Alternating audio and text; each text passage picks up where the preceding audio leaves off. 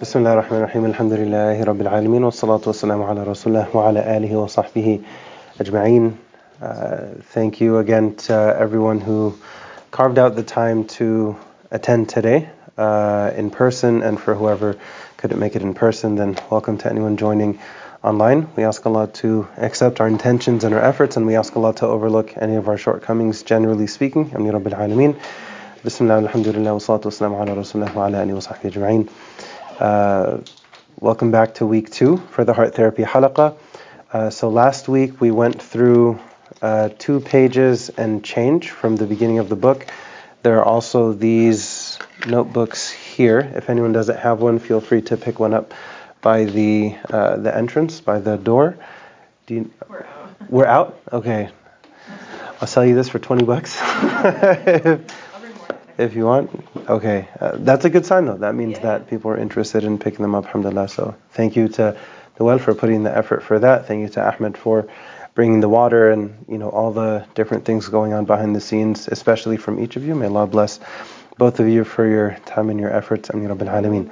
We'll go ahead and continue. We're still on Hadith 1. The intention is to navigate this book with the understanding that slow and steady wins the race, so to speak.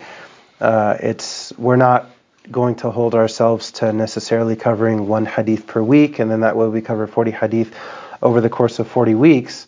That approach could be fine, but the intention that we have here is to do things a bit differently, to just take our time to go through it in piecemeal, little by little by little, one bite at a time. And really the main, I think, fruit that all of us will walk away with from these discussions, inshallah, will be most likely from what other people share in terms of reflections and thoughts related to anything that we read. So I do want to encourage anyone who feels comfortable to go ahead and share any commentary, any reflections that do come to mind. Chances are you will, at some point or another, probably many times over, you'll probably share something that a lot of other people probably never thought of. To you, it may seem very commonplace, like a normal thing that's kind of what you typically think of related to that hadith or ayah, or that's how you typically think regarding that thing. But I've seen it happen time and time again. I think we all have in different halaqas and different discussions that when you share that, other people will benefit, inshallah. So the more we share, of course, depending on whatever everyone is comfortable with, then everybody else will benefit, bi'idhnillah. We'll go ahead and continue from where we left off last time. We were at the top of page 3. For whoever has the book, I haven't checked out the PDF yet. I assume it's the same as the book. Sometimes PDFs can be a little bit different. But in terms of the book, we're at the top of page 3. So I'll go ahead and continue from there. We covered the first, I think, 2 lines last time, so we'll resume after that. The Prophet ﷺ called the heart a bite-sized piece of meat, contrasting its small size with the great power it has. Abu Hurairah radiallahu anhu said, "The heart is the king and the limbs are its soldiers. So if the king is good, his soldiers will be good, and if he is evil, his soldiers will be evil." Reported by Al-Bayhaqi in Shu'ab al-Iman.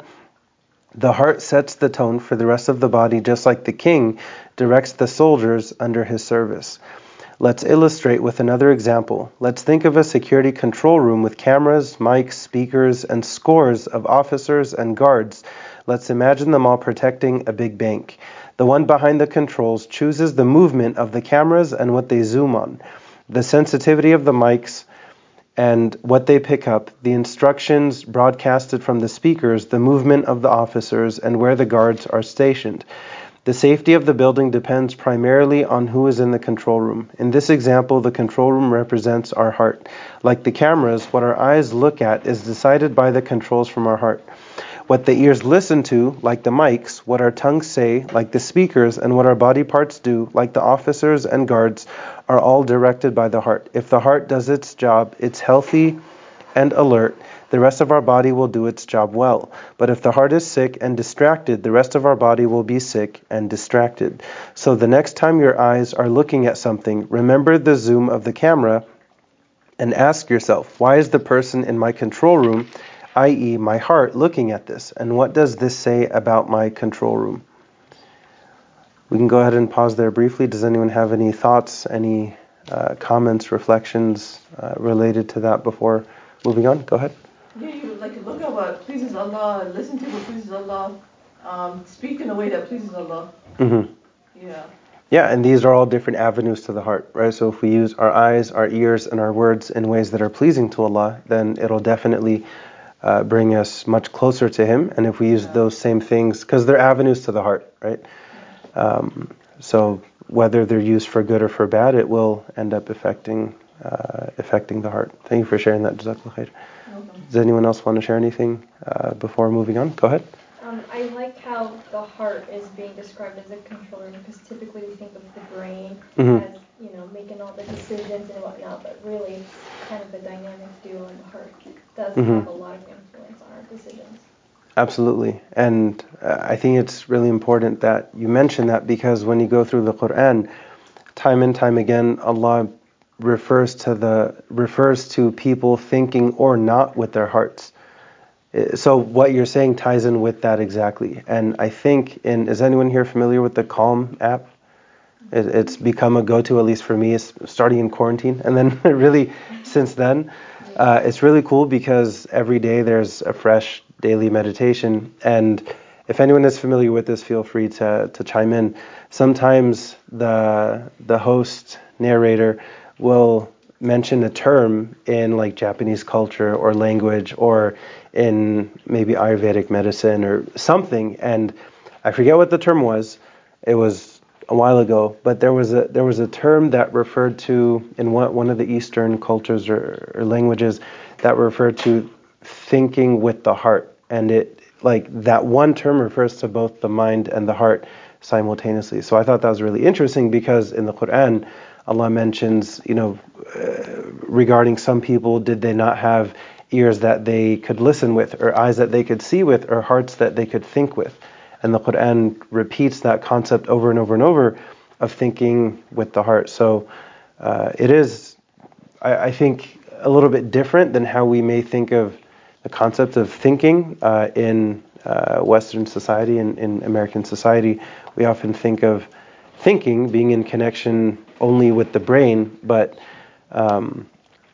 from a Quranic, from an Islamic viewpoint, it's, yes, the brain is definitely included and involved, but the focus seems to be much more so on the heart. So I appreciate that being highlighted. Does anyone else want to highlight anything related to anything that we've covered, that we've read thus far? I wouldn't say it's highlighting, but it's like a question that kind of popped into my head. So Islamically speaking, would humans be more emotional versus logical? Because if you're like, your heart is like a controller, and then if you're being logical, like you think, maybe I shouldn't do this because I'm not being guided by emotions, does that mean humans are more emotional than logical? That I don't know. It's a very interesting question, and I totally get where you're coming from. I don't know. Does anyone have any thoughts on that in connection with that? Because when we think of emotions, we think of the heart. When we think of, like you mentioned, logic, for example, it's usually associated as like a quantitative process in the brain. Go ahead. Yeah, actually, I think there was a study done where the heart's actually connected to the brain, and so the brain is actually making decisions based off of the heart. So there's actually a correlation of the heart. Yeah, because I was thinking like similar to that, the heart isn't necessarily what produces weighs the options. Like, you can think logically without morality. The heart is what decides whether something is acceptable to do or not. Not necessarily, like, you can weigh all your options, without morality, but then the heart will tell you. The heart will be comfortable with a certain decision versus not, and for no reason other than the heart is what is the heart comfortable with. There's no logic to it. It's just saying this is good, this is bad.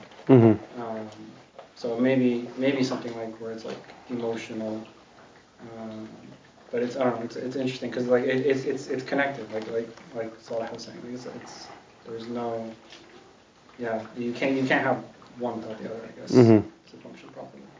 So the two are definitely connected but the emphasis, at least from Quran and Sunnah standpoint, the emphasis does seem to be more so on the heart. And you mentioned an interesting point that even if someone may think about something logically or quantitatively, it still goes back to your heart. Like your heart has to be content with that decision. It's not just, a mathematical formula or process, which has its time and its place, but there's also like it must be mentioned in here somewhere. In this book, the statement of the Prophet is "Istafti qalbak," right? Even if people are telling you this is okay or that's not okay, at the end of the day, you have to consult your heart. You have to ask your heart for clarification, basically. And what's interesting is when the Prophet mentioned that, alayhi salatu wasalam, he mentioned that in connection again with the heart. So the two are, the mind and the heart are definitely connected, but the heart, at least from an Islamic standpoint, does seem to carry more weight. Did you want to share anything? I was going to say, I think, subhanAllah, I feel like the heart is a representation of the soul. Mm-hmm. I feel like, and that's what kind of separates us from animals. It's an interesting point that you said that. Because all animals, do the logical thing. They have instincts. They kill to eat. They protect, where we have to, we think about it. We think we outweigh the pros and the cons. We think about emotions and things like that. And I think the heart, not so much the beating heart, but what it represents as the soul and those things. I think it does separate humans from animals, and I think it's what makes humans we have a free will, right? We have free will as opposed to animals, so we are more quote unquote emotional than the animal who's completely working off of survival and logic, if you want to call it that. Where it's entirely based off of instinct, and there isn't really this roundtable discussion, is this right or wrong? It's just kind of, if there's food, then they go and eat it, and there's that whole system. But that is interesting. The heart makes the human being different in terms of emotion, also morals and ethics, and all of them tie in with the heart. And we typically associate those things, like you said, with the heart, not necessarily the mind. I mean, it even sounds a bit weird to think of the concept or the phrase, we hear purification of the soul, purification of the heart, but when you think of the phrase purification of the mind, conceptually that has its time and its place, but it doesn't have the same feeling to it. It doesn't have the same the same vibe or the same ring to it, like purification of the heart, purification of the soul. And these are phrases, these are terms that are mentioned directly in the Quran. In regards to the Prophet Ibrahim alayhi salam, in Surah Al-Shu'ara, Allah mentions that, please come and have a seat. Allah quotes him at the end of a bit of a longer passage. At the tail end of it is when we find the words or the phrases on that day. يَوْمَ لَا يَنْفَعُ مَالٌ وَلَا بَنُونَ إِلَّا مَنْ أَتَى اللَّهَ بِقَلْبٍ سَلِيمٍ. On that day, nothing is going to matter, basically regarding the dunya. The two things specifically mentioned are wealth and children, but those two things are representative of anything and everything else in the dunya from a worldly standpoint. Because in Surah Al-Kahf, Allah says, الْمَالُ وَالْبَنُونَ زِينَةُ الْحَيَاةِ الدُّنْيَا وَالْبَاقِيَاتُ الصَّالِحَاتُ خَيْرٌ عِنْدَ رَبِّكَ ثَوَابًا وَخَيْرٌ أَمَلًا. Allah mentions that the best that this life has to offer, wealth, children, but then your good deeds, and especially some good deeds are really long lasting, and that should be the main focus, essentially. So there, the heart is mentioned on that day. Whatever worldly thing isn't going to matter, except for the one who إِلَّا مَنْ أَتَى اللَّهَ بِقَلْبٍ سَلِيمٍ, except for the one who comes to Allah with a sound heart. So that the heart is specifically mentioned. And then you have in Surah Al-Shams, for example, Allah mentions قَدْ أَفْلَحَ مَنْ زَكَّاهَا وَقَدْ خَابَ مَنْ دَسَّاهَا, in direct connection with the soul. For whoever purifies it, they're definitely successful, and for whoever pollutes it, they're definitely going to fail. And we ask Allah to protect us from that. So both the heart and the soul are mentioned, but not necessarily. The mind is mentioned, in the Quran, but it doesn't really have the same emphasis. So it is interesting just to notice the different terms that are used in the book, also in the Quran and different hadith from the Prophet ﷺ. Any other thoughts before moving on? Go ahead. What about if you can't trust your heart? Mm-hmm. So, like the idea of consulting your heart regarding a decision, and then, what if I don't want to?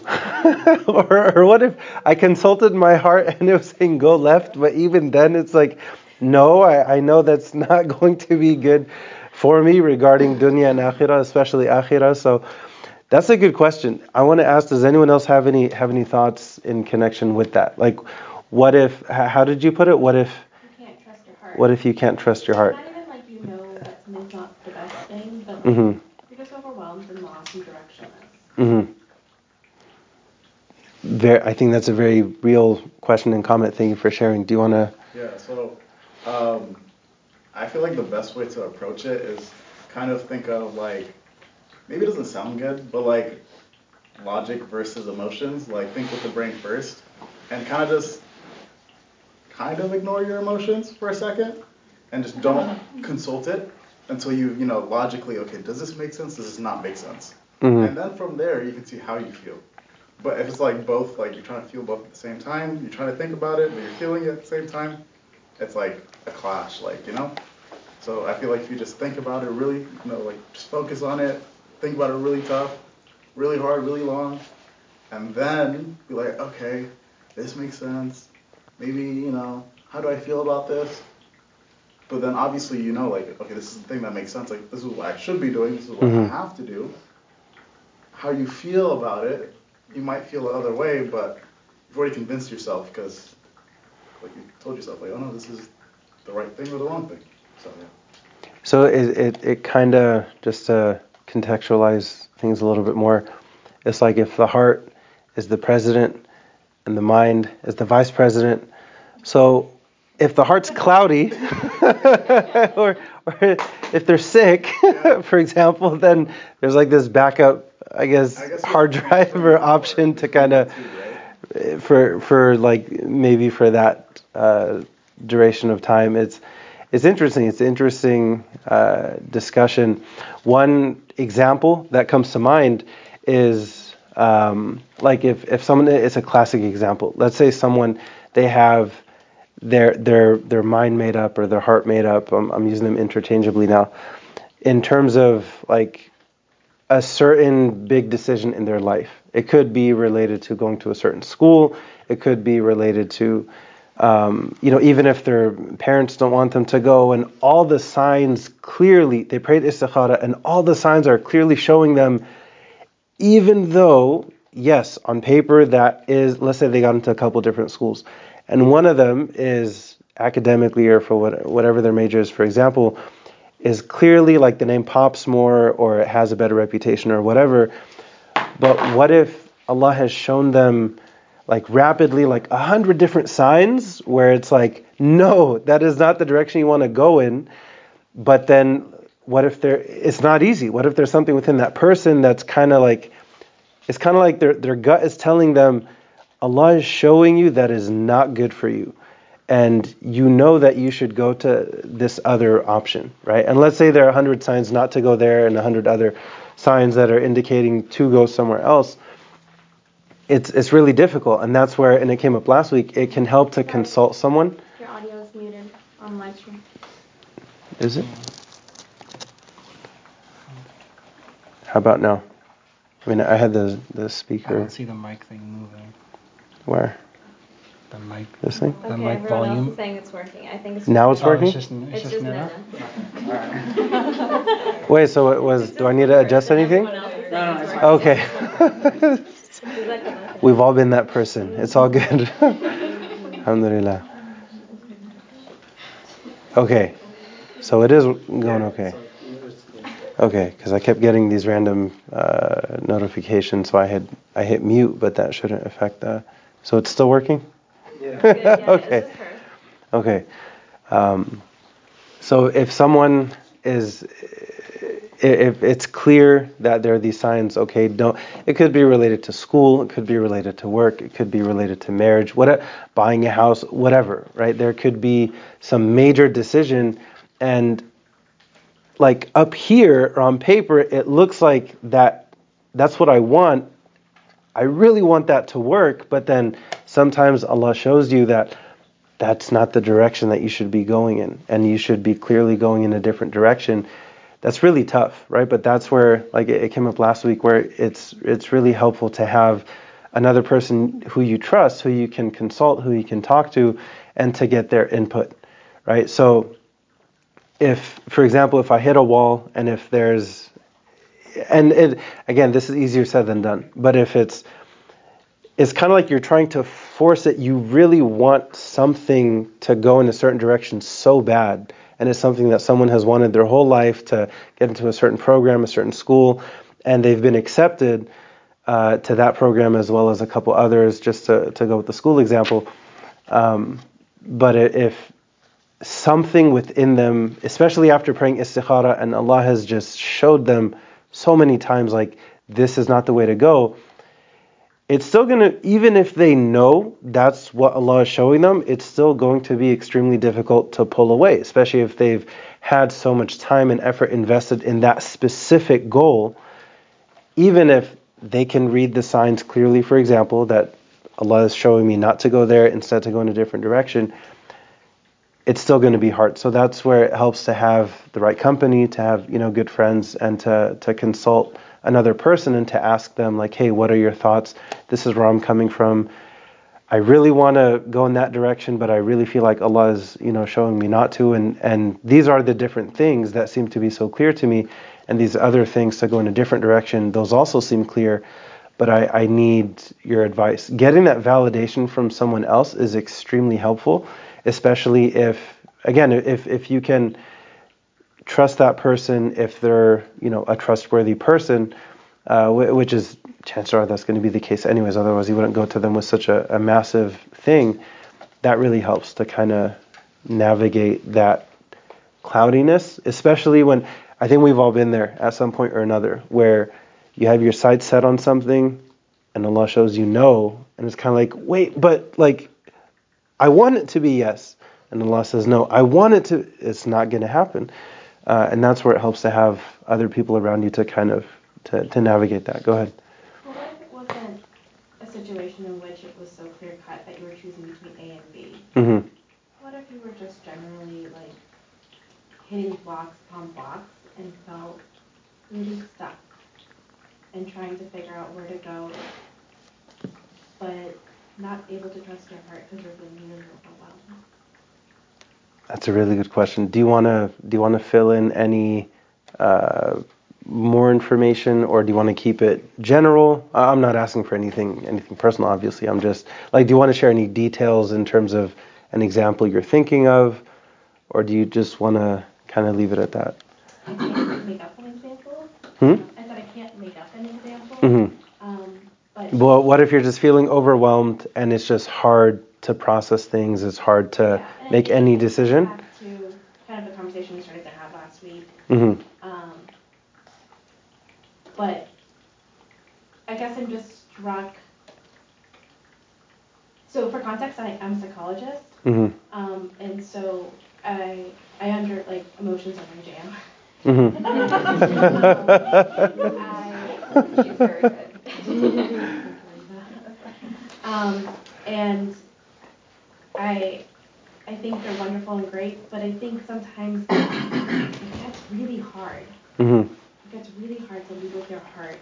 And I do think that the mind is really important to kind of assess its decisions and figure things out and then go back to it. But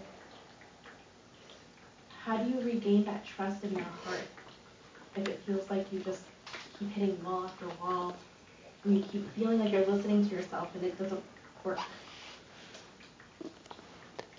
There's so much depth to what you're asking, especially because you included the fact that you're a psychologist, which it makes it so much more rich. MashaAllah. I thank you for posing such a such a profound question. Did you want to share anything?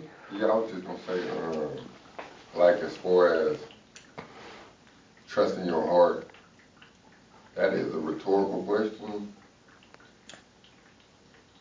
that like can go any which of a million ways, right? So maybe what I do, what helps me is that I try to, I figure like the better relationship I have with Allah, the better all my decisions are going to be.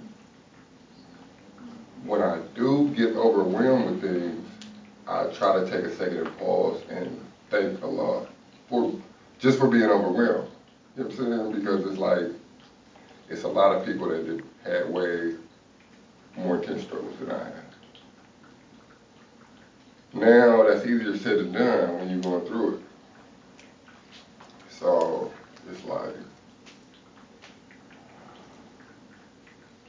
I figure the more time I wrote to Allah, and whatever that means as far as you're concerned, but for me it's like, cause I'm wayward all the time, like 24/7, I gotta check myself. So it's like, even whatever I'm doing, I'll try to keep taqwa. You know what I'm saying? No matter what I'm doing. So that way if I die in whatever state it's like, inshallah that's the state I die. So, sorry if that didn't help at all. But the value of taqwa, right? The importance of taqwa, and I think what you mentioned, especially in connection with the reality of death and reflecting on that, really ties in significantly with taqwa, right? Especially from a Quranic standpoint, when Allah says, have taqwa, ittaqullah, and look at what you've prepared for tomorrow, referring to the Day of Judgment, and have taqwa of Allah. Allah is aware of what you do. So before the reference to look at what you've prepared for tomorrow, before that Allah mentions taqwa, after that Allah mentions taqwa. So there's a significant reminder within that, for us, that when it comes to preparing for that day, my preparation for that day directly ties in with my understanding of death and reflecting on death, not from a negative or morbid standpoint, but just from a human, basic standpoint that we're here for a limited number of days. So what am I preparing for when I do meet Allah? And what is my state, the state of my heart? Because the Prophet, he pointed to his chest 3 times, and he said, "Taqwa hahuna," that taqwa is here. And he pointed to his chest, meaning his heart, 3 times. So the roots of taqwa are in the heart of the person. And when taqwa really takes root in the heart of the individual, then what's supposed to happen, like the example in Surah Ibrahim, is the branches, they should be high in the sky, there should be fruit given year round, the roots, they should be deep and solid and firm and strong. And that example that's given in that surah is a metaphor for La ilaha illallah, right? So La ilaha illallah, taqwa, of course the two are synonymous. So when a person really has that in their heart, then over time, no one is saying any of this is an overnight process, right? It takes a long time.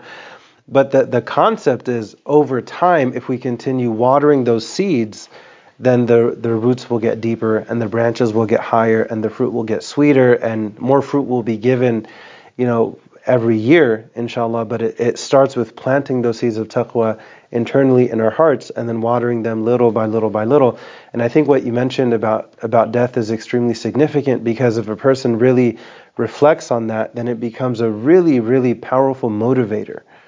Like, if anyone here has ever, may Allah protect everyone and their loved ones, but if anyone has lost a loved one, or if you know someone who's lost a loved one, the effect that it has ties in so much with the hereafter, with the afterlife, with the akhirah, because it really makes a person take a step back and think how weak and feeble we really are, right? And what am I, if my time were to come now, what have I prepared up until this point? How is my heart?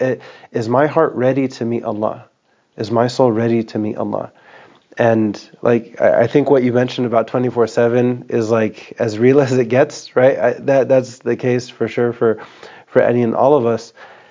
But if we can at least constantly try, let me try to connect this situation with Allah. Let me try to reflect on whatever this thing is, whether it's related to the eyes, the ears, words, the company that you keep, money coming in, money going out. All of those decisions, when a person reflects on taqwa, when they reflect on Allah, when they reflect on death, then all of a sudden things look different. Things feel different. You start to approach things in a very different way. All of a sudden, things related. I think I was thinking about this earlier. I think there's such a powerful reminder that we can all take when we look at our elders, because if they've lived an entire lifetime, and it's very common that you find a lot of people in masajid to be elders. The takeaway that I reflect on from that is they've lived an entire lifetime, all kinds of ups and downs, and been around the block many, many times. And the one place that they have made it a point to stay connected to a lot of the time is the masjid. So I just find almost like, all that other stuff, I've tried it, that it's fine, whatever else, whatever it may be. But there's something unique about connecting with the house of Allah. There's something special about reading Quran, about connecting with the Quran. There's something different about learning more about the seerah of the Prophet ﷺ. All of that ties in with preparation for tomorrow, for the hereafter. Go ahead. I'm going to add on to that. My grandfather goes to the masjid often. He goes 5 times a day. MashaAllah. MashaAllah. And it's common not just in your grandfather, but in many of our respected elders, that they care so much about the masjid. And it's kind of like, subhanAllah, they must have, it's almost like they see something that we don't see. Right? It's like they've gotten to this point of understanding and realization that out of all the different places, this place is different, and this place is really going to help propel me to come closer to Allah as it relates to, for whenever that time comes, to meet Him, essentially. So I think that was a very real reflection. Jazakallah khair for that. And in terms of what you're sharing, are you saying it more from a standpoint of like emotional fatigue, from like heart exhaustion? Hey, real quick. Go ahead. In reflection upon reflection, I make bad decisions all the time. And then like you see in hindsight, you be like, man, I could have did this. You feel me? Yeah. That's what I want to be like. You know what I'm saying? It's like, love it. It was the reason I did that. Even though it felt like, my pockets would have been way more, you know what I'm saying? If I, or work would have been way lighter, or anything. It's just like it helps from not being overwhelmed. For me, that's what I'm saying. That's one of my life hacks. So. Hindsight is 20/20, right? When and what you're saying is it's not easy, right? It can be easier said than done. If they have, let's say someone is struggling and they have an opportunity to make a whole lot of money quickly, even in ways they know they shouldn't, that's where the heart strings, right? There's this internal wrestling match of between the nafs and iman of the person, between like the lower self and the higher self, essentially, of that person. There's this internal tension. There's this back and forth of, on one side, the nafs, the lower self, is saying, go for it. It's a lot of money. You've been through so much. Just do it, And sometimes the lower self will like twist your deen against you. Just do it now and repent later. Just do it now. Just get, whatever, get the bag. And then use some of it to go for Hajj. And then the rest of it, take some and invest it. Donate to a masjid. You'll be okay. They're always asking for money in every masjid. So then shaitan is good at what he does, right? And the nafs is good at what it does, where it's like, it'll like try to rationalize it, even from a standpoint of deen, right?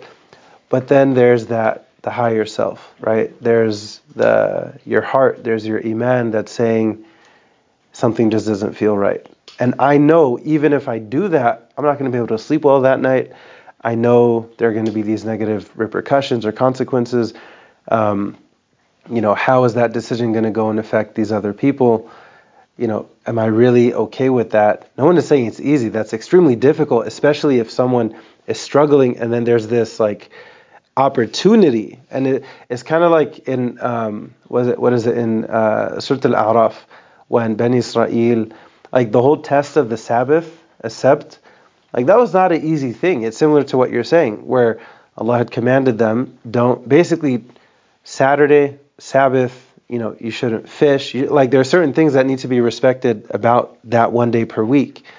And within the surah, it mentions that on that day, they're not allowed to fish, right? One of other things. And then all of a sudden you have the most amazing fish. Just they show up on that day specifically, as if those fish are looking at them like, look at me now, right? And it's like that's part of the test, where the one day when you're not supposed to do that, and then there's that opportunity right there, like where it's even easier than usual. But that's part of the challenge, right? So then, within that story, you had some people who thought, okay, so we're going to outsmart God, so to speak. So we're going to put nets on Friday, and then we're going to we're not doing anything on Saturday. We're going to let those nets catch the fish, and then we're going to go on Sunday, and we're going to collect them, and we're respecting that day, the sacred rites, but we're going to get these amazing fish. So everything is going to work out. So there was that was one group. They had that idea. Then another group tried talking to them and, reasoning with them. And then a third group asked the second group, I think I'm losing everyone here. So group A, they were going there like, hey, let's set up these fish nets. Let's try to outsmart God. Group A. And then group B was like, all right, we need to go talk to group A and be like, hey guys, you shouldn't do that. And then group C went to group B and was like, why are you even bothering talking to them? Why are you even bothering trying to get through to them? Whatever, like if they do it, then, that's between them and Allah, is just leave them alone. Why do you even care? And the way that group B responded to group C was at least by, again, with wisdom, with love, with compassion, with not going and like attacking them, but trying to effectively get through to them. Their response was, at least when Allah asks us, right, on the Day of Judgment, then at least we have something to say. At least we can say that we tried. Whatever they decide to do, that's up to them. But the part of that story that is similar to what you were sharing, that's part of the test at times, right? And it's easier said than done. And all of us have different ups and downs.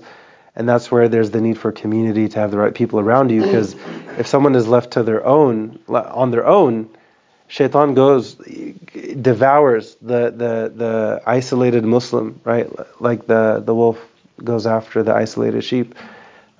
So the importance of community, and then relying on other people, consulting other people, then hopefully through that, people can get to good decisions and good conclusions. Going all the way back to what you were mentioning. I don't know. What you're mentioning is it's just really real. Like what if you're overwhelmed, your heart feels heavy, and there isn't that clarity. That's we've all been there. That's an extremely difficult place to be in. There are different things that can help. One, depending on the person and depending on the situation, istighfar, like astaghfirullah, there are different ways of making istighfar. That, like on repeat, can definitely help with clearing that fog.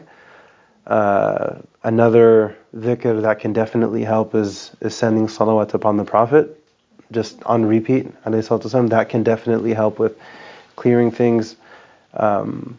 Repeating La ilaha illallah can also help, but in connection with, it may also depend on what may be causing that feeling of being overwhelmed.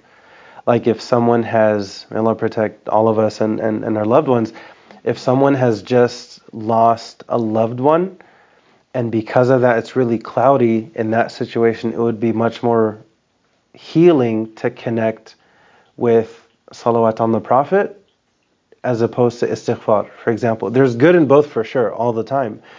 But in that specific scenario, if there's that type of pain, then the specific medicine that would be extra effective and helpful would be a salawat upon the Prophet, right? Sending peace and blessings on the Prophet. That can really, really help in that type of situation.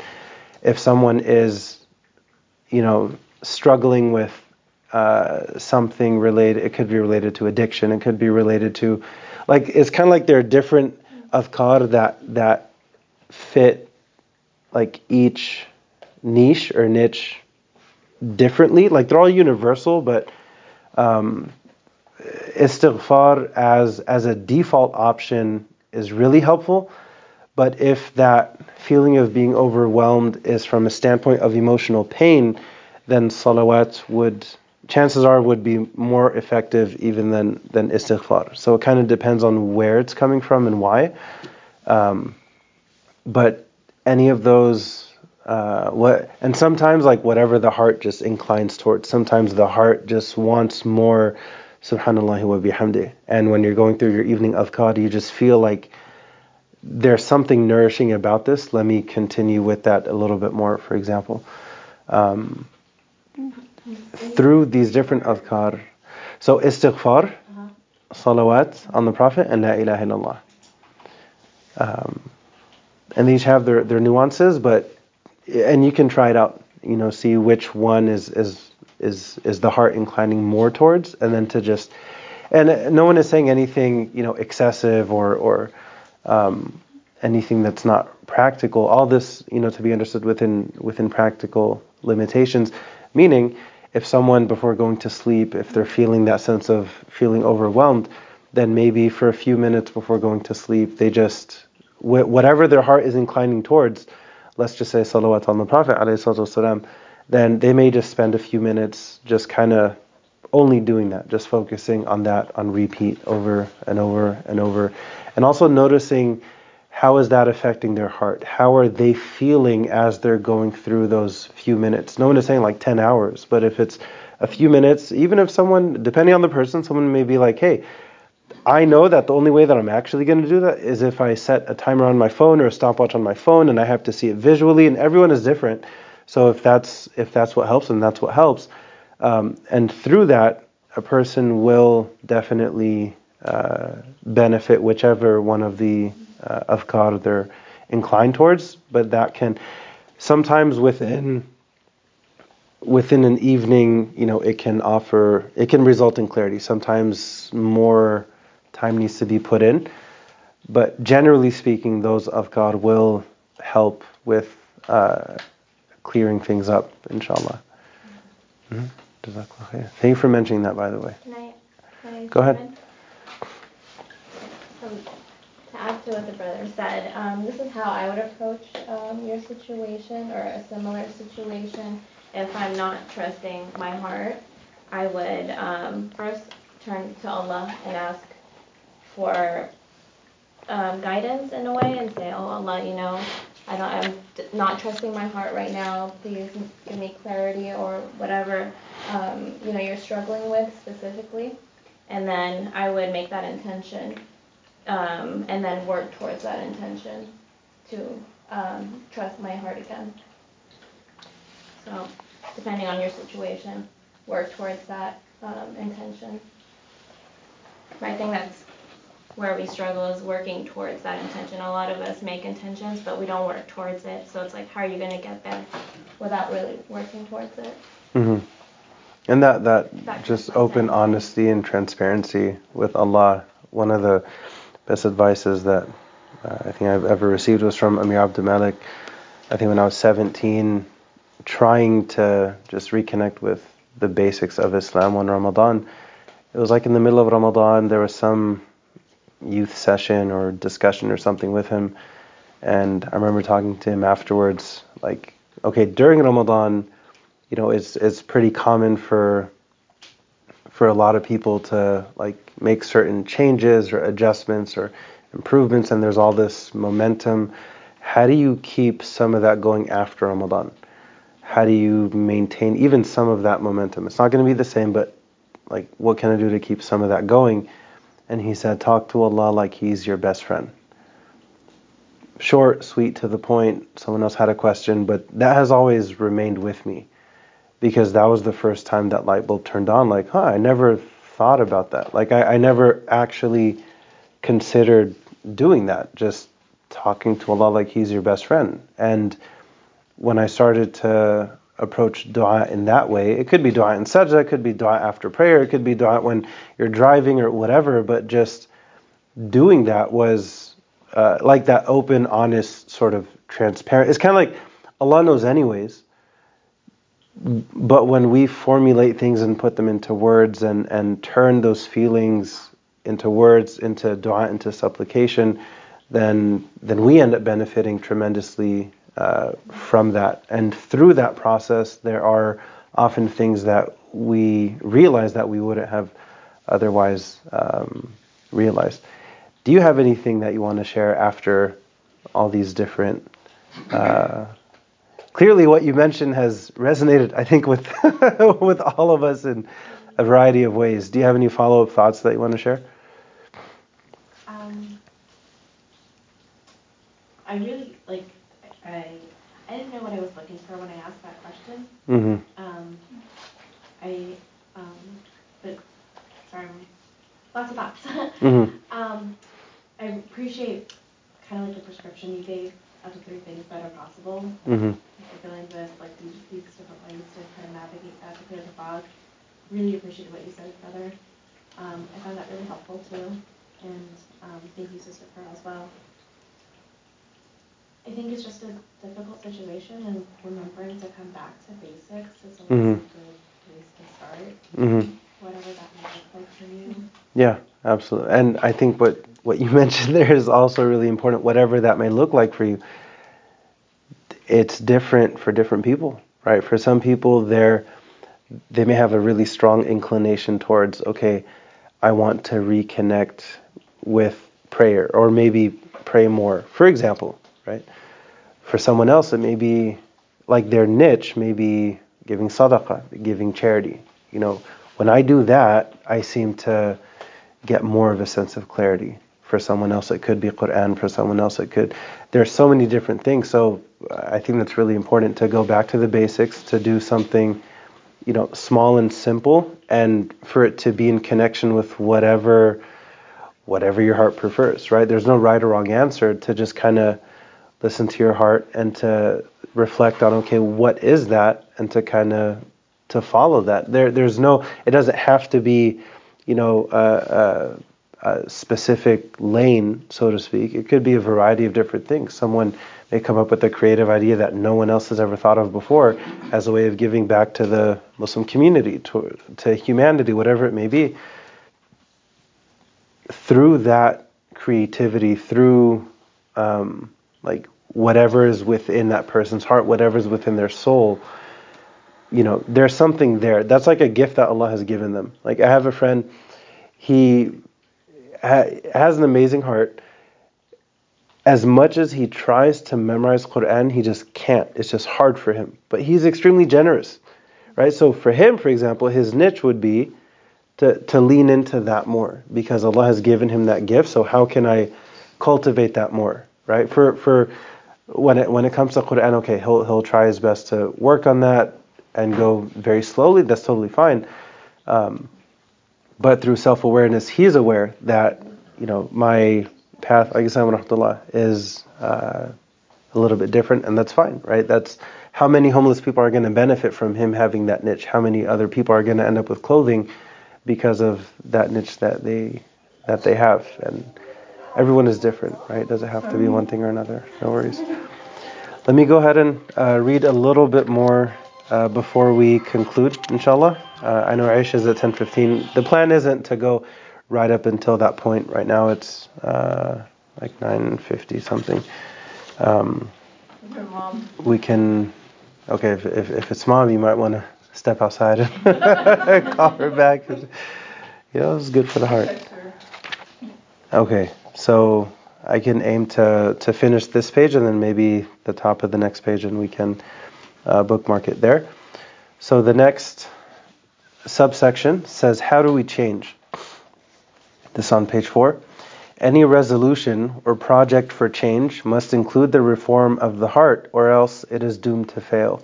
The Prophet ﷺ connected our external well-being to our internal one in this hadith, and we understand that there can be no external reform without an internal one. In fact, the internal reform is the basis of any external change. The Prophet said, ﷺ, I didn't realize that I was going to be here, taqwa is here, pointing to his chest. This means that taqwa begins and resides in the heart, and it flows from there to the rest of the body. And it is the heart that is the arena where the most significant change takes place. The Prophet ﷺ said, Allah does not look at your bodies and images, but looks to your hearts. And he pointed his fingers to his chest. As the spot which Allah cares about the most, we have to pay greatest attention to our hearts. We typically engage in various acts of worship in an effort to become better Muslims, and this is very important in any plan we embrace for spiritual and religious improvement. At the same time, we may neglect to include the treatments of our hearts in this plan. We fail to work on them as we are working on our bodies, and we forget that they need nourishment and attention as well. The result is a disconnect between our hearts and bodies, resulting in our inability to taste the sweetness of the worship we engage in. We then end up with habitual acts and lifeless routines. I'll conclude with this part. The Prophet said, sallallahu alaihi wasallam, a man would finish his prayer and only 1/10 of his prayer is written for him.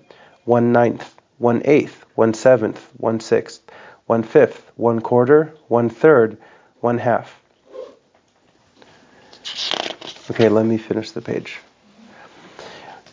We focus on the hull and perfect it because others are watching us. We focus on the hull because we erroneously believe that performing acts of worship is solely their physical performance. We may even develop an obsession with minutiae while ignoring the more fundamental worship of the heart. If we remember this, it becomes easy then to understand the following saying from the companion Abu Darda radiallahu anh, seek Allah's protection from hypocritical reverence. He was asked, what is hypocritical reverence? He replied, it is for you to see a reverent body while the heart is not. SubhanAllah, that's heavy. Any thoughts on what we just read, what we covered over, what is that, like 2 pages? About 2 pages. Any thoughts, any comments, reflections from anyone? The importance of the external being connected with the internal. Now, again, this is a constant project, basically. But we try our best and to be mindful that, okay, yes, there's the time and the place for external things, for sure. But the idea is to try to couple that with internal presence as best we can. And when just because, like, if we read that hadith, like, oh man, the Prophet is talking about some people, they walk away with 1/10 of their prayer, or 1/9, or one.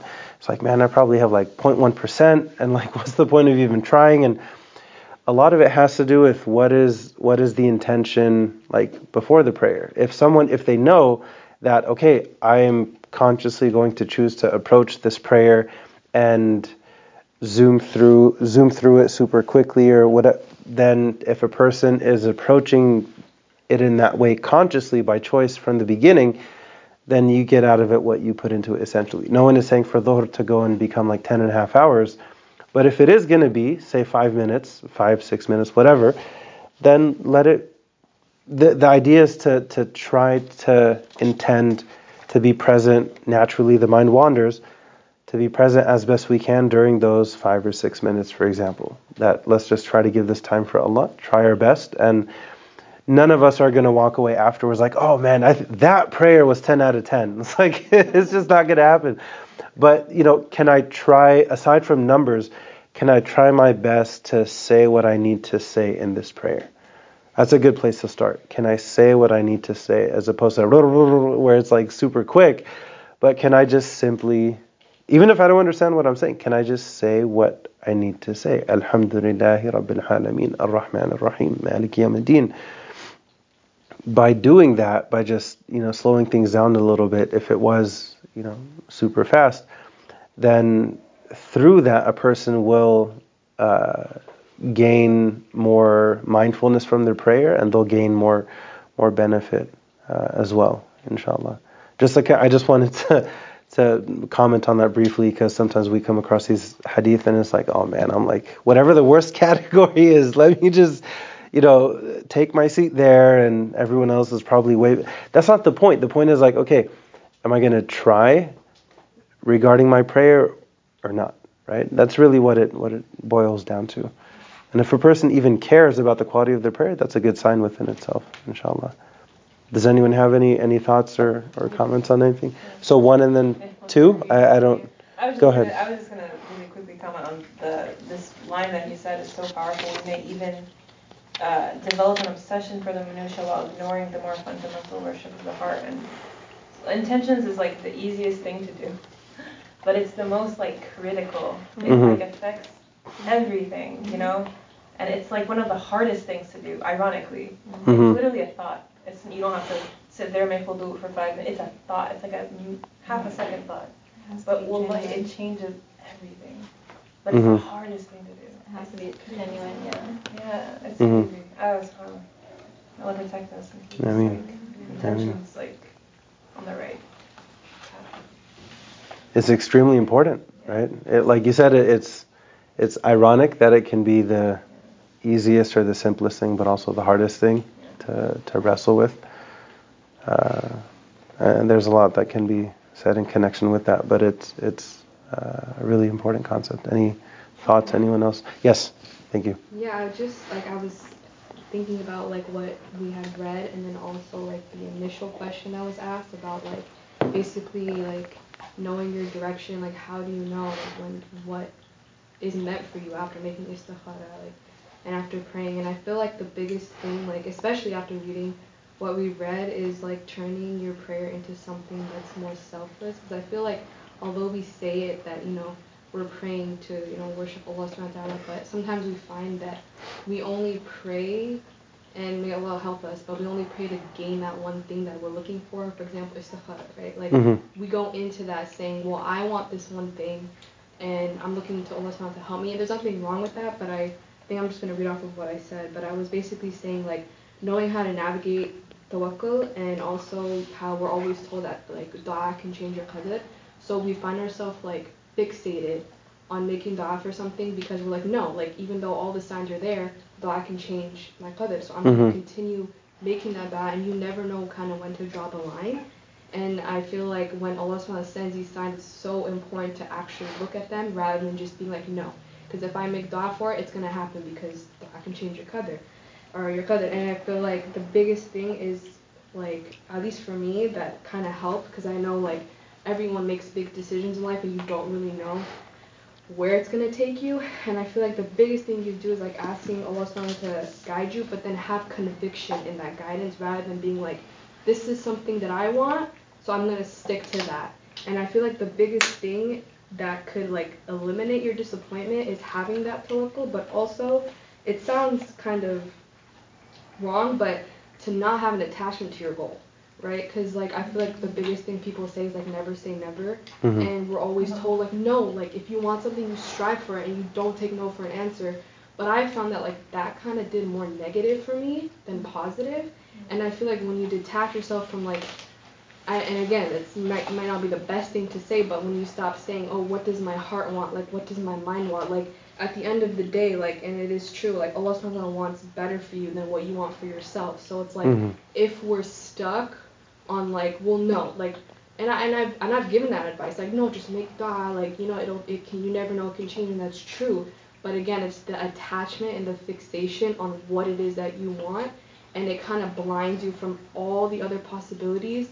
And then once you kind of detach yourself and you turn your salah into for Allah subhanahu wa ta'ala, meaning exactly how you said, making istighfar, salawat, la ilaha illallah, turning it to that, making it not about yourself, then Allah SWT takes care of your affairs, right? And now you're looked after without even having to ask for it, because He knows like what's in our hearts without us having to go and make a like distinction of like, no, this prayer is going to be because I want to get into Yale or Brown, right? And it's like once you stop doing things that way and you just realize that truly we don't have any control, even though we are told, you know, like, again, and there's so much power in dua, I will never take that away, but it's like the dua should be in a way where it's not necessarily for you, because we're put here to worship our Lord, not to necessarily want things just for ourselves in a certain way. So I just feel like, yeah. No, thank you for sharing. Jazakallah khair. That process of stepping outside of yourself, right, and zooming out, kind of, you know, let me take a step back and look at how is my relationship with Allah, and tying with intentions, like how sincere was that istikhara, for example, right? Istikhara ultimately boils down to your intention. If someone has a sincere intention where they don't have their mind made up that no matter what happens after this istikhara, I'm going for that anyways, then what's the point of praying istikhara, right? A person may have an inclination, and that's human nature, that's totally fine, but to also have the understanding that I'm also willing to let some of this go to Allah, because I understand that as much as I may want whatever that thing is, like you said, Allah knows best, and Allah wants for me better than what I think I want for myself. It's hard, but we've all been there where you really want something, whatever it is, some time passes, maybe Allah doesn't give it to you, Allah gives you something else, right? Or leads you in a different direction. And then later on is kind of like, oh wow, now I can see like 1,000 different blessings in connection with this alternative route, this what I thought initially was a detour, but then Allah showed me the wisdom behind that, and then later on you look back and you say,